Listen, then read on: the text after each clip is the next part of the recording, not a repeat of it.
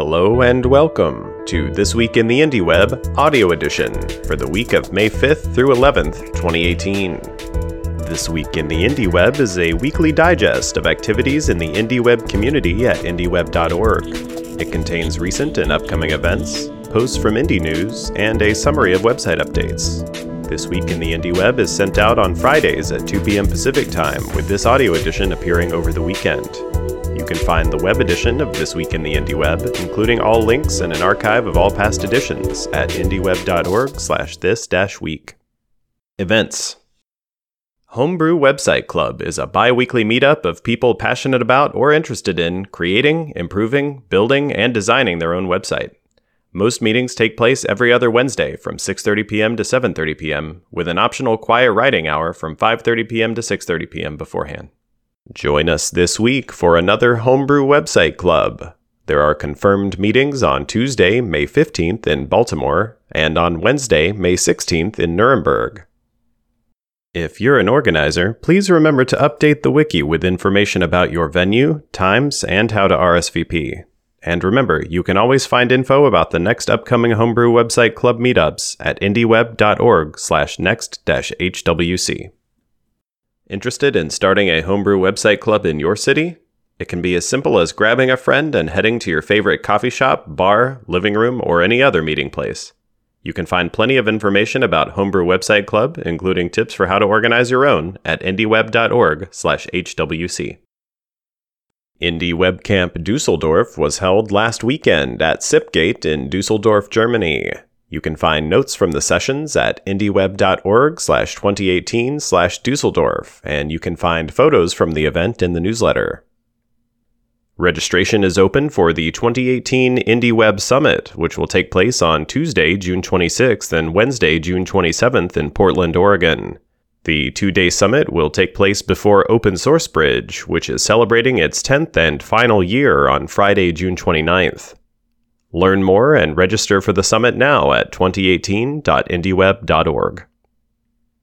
All IndieWeb events follow the IndieWeb Code of Conduct, which can be found at indieweb.org/COC.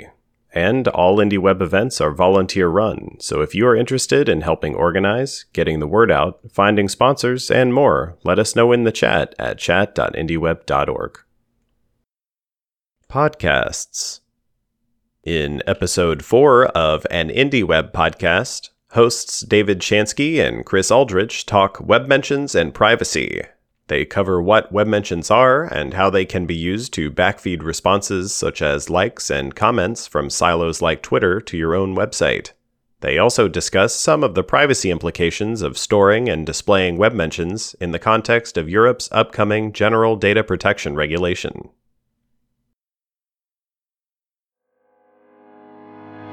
Here's a brief summary of posts collected this week by Indie News, a community-curated list of articles relevant to the indie web. You can read more or submit posts of your own at news.indieweb.org. Jackie Alsonay at jackie.wtf shared several posts about his indie web journey.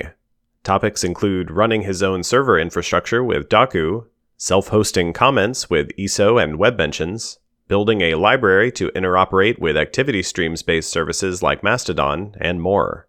Jackie also announced that he will be attending the 2018 Indie Web Summit this June. Gregor Morrill at gregorlove.com published an announcement about version 2.0 of his WebMention plugin for the ProcessWire CMS. In addition to some bug fixes and library updates, the plugin now supports ProcessWire 3.0 while maintaining support for sites on ProcessWire 2.0. Jason McIntosh at fogknife.com published 2 posts that generated lots of discussion this week. In I Believe in the Indie Web, It Needs to Believe in Itself, McIntosh calls for the indie web to get organized as one or more nonprofit organizations that could attract and distribute funding for related projects and pull more people into the indie web. In a follow-up post titled A Bit of Indie Web Pushback, he summarizes the main counterpoints from discussions of his first piece, which have, quote, already inspired me to start dreaming up new ways I might contribute further to IndieWeb on its own apparent terms. As an aside, I would like to personally thank Jason McIntosh for including on his homepage an audio file with the preferred pronunciation of his name.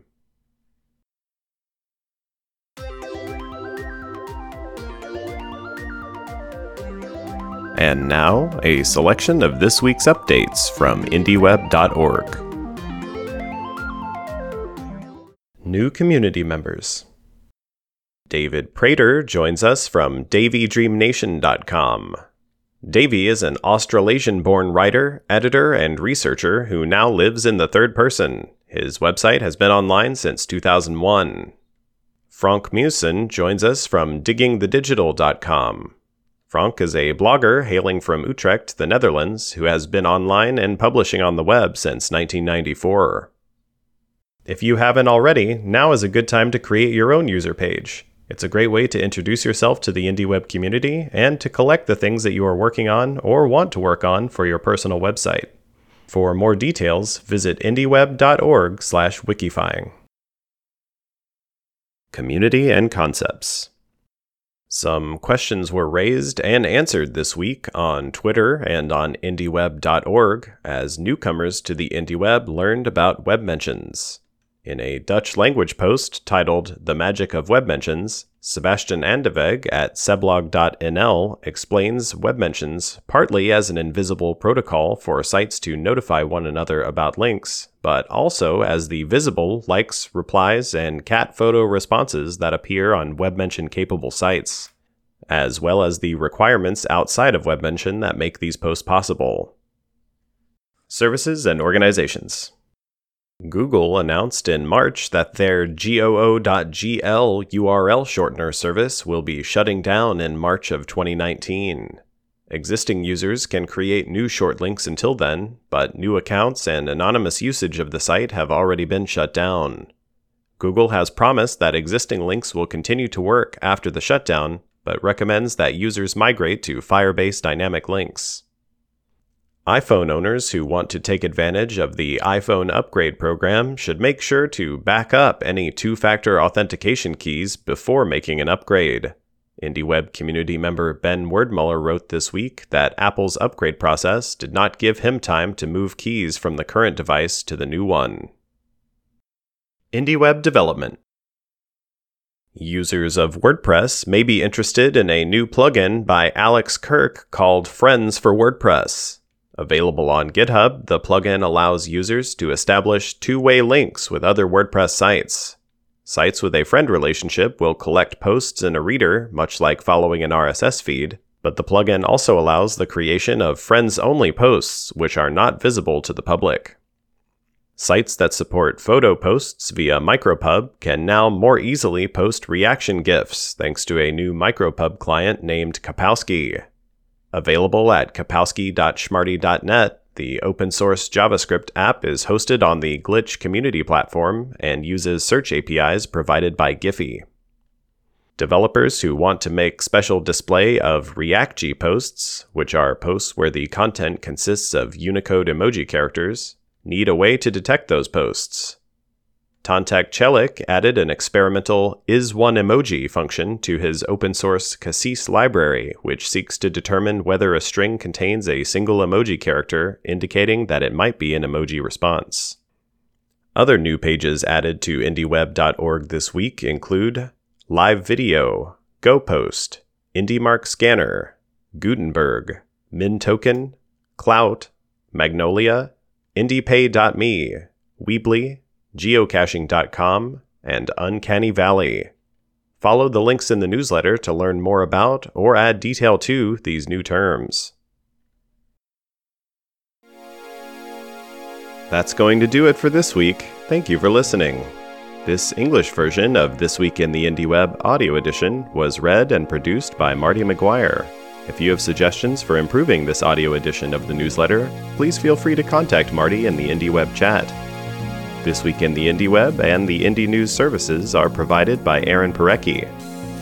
Music for this episode comes from Aaron Parecki's 100 Days of Music project. Find out more at 100.aaronparecki.com.